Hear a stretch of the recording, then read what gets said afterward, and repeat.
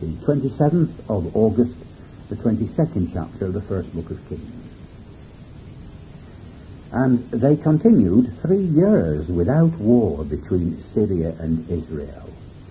And it came to pass in the 3rd year that Jehoshaphat the king of Judah came down to the king of Israel, and the king of Israel said unto his servants, Know ye that Ramoth in Gilead is ours, and we be still, and take it not out of the hand of the king of Syria? And he said unto Jehoshaphat, Wilt thou go with me to battle to Ramothgilead? And Jehoshaphat said to the king of Israel, I am as thou art, my people as thy people, my horses as thy horses. And Jehoshaphat said unto the king of Israel, Enquire, I pray thee, at the word of the Lord today. Then the king of Israel gathered the prophets together, about 400 men, and said unto them, Shall I go against Ramothgilead to battle, or shall I forbear?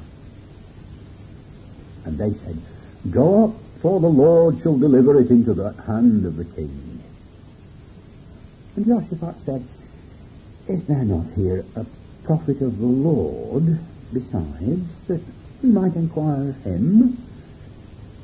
And the king of Israel said unto Jehoshaphat, There is yet one man, Micaiah the son of Imlah, by whom we may inquire of the Lord, but I hate him, for he doth not prophesy good concerning me, but evil.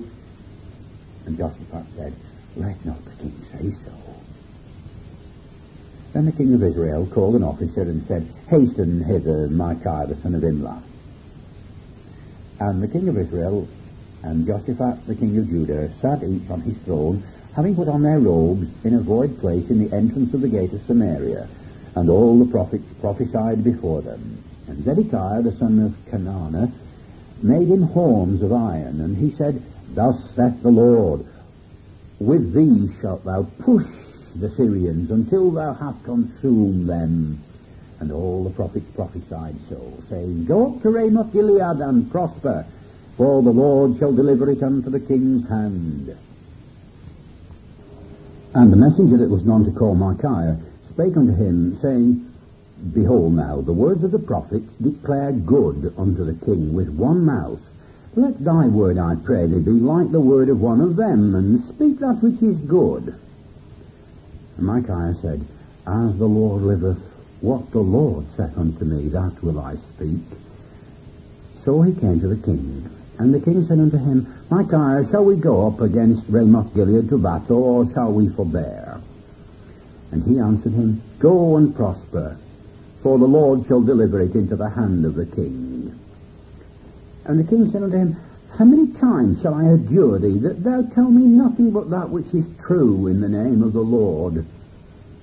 And he said, I saw all Israel scattered upon the hills, as sheep that have not a shepherd. And the Lord said, These have no master.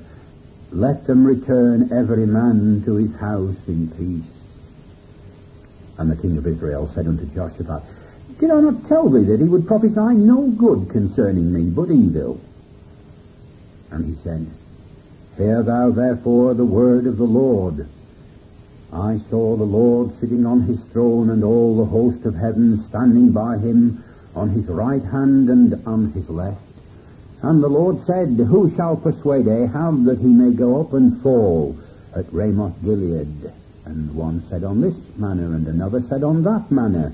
And there came forth a spirit and stood before the Lord, and said, I will persuade him. And the Lord said unto him, Wherewith? And he said, I will go forth, and I will be a lying spirit in the mouth of all his prophets. And he said, Thou shalt persuade him, and prevail also. Go forth and do so.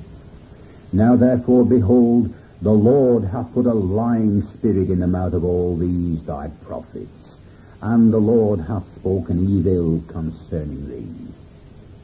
But Zedekiah the son of Chenaanah went near and smote Micaiah on the cheek, and said, Which way went the Spirit of the Lord from me to speak unto thee? And Micaiah said, Behold, thou shalt see in that day, when thou shalt go into an inner chamber to hide thyself. And the king of Israel said, Take Micaiah and carry him back unto Amon, the governor of the city, and to Joash the king's son, and say, Thus saith the king, put this fellow in the prison, and feed him with bread of affliction and with water of affliction, until I come in peace. And Micaiah said, If thou return at all in peace, the Lord hath not spoken by me. And he said, Hearken, O people, every one of you. So the king of Israel and Jehoshaphat the king of Judah went up to Ramothgilead. And the king of Israel said unto Jehoshaphat, I will disguise myself and enter into the battle, but put thou on thy robes. And the king of Israel disguised himself and went into the battle. But the king of Syria commanded his 32 captains that had rule over his chariots, saying, Fight neither with small nor great, save only with the king of Israel.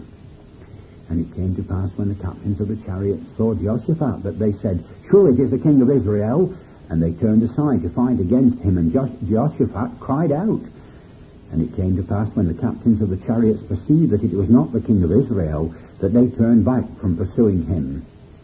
And a certain man drew a bow at a venture, and smote the king of Israel between the joints of the harness. Wherefore he said unto the driver of his chariot, Turn thy hand, and carry me out of the host, for I am wounded. And the battle increased that day, and the king was stayed up in his chariot against the Syrians, and died at even. And the blood ran out of the wound into the midst of the chariot.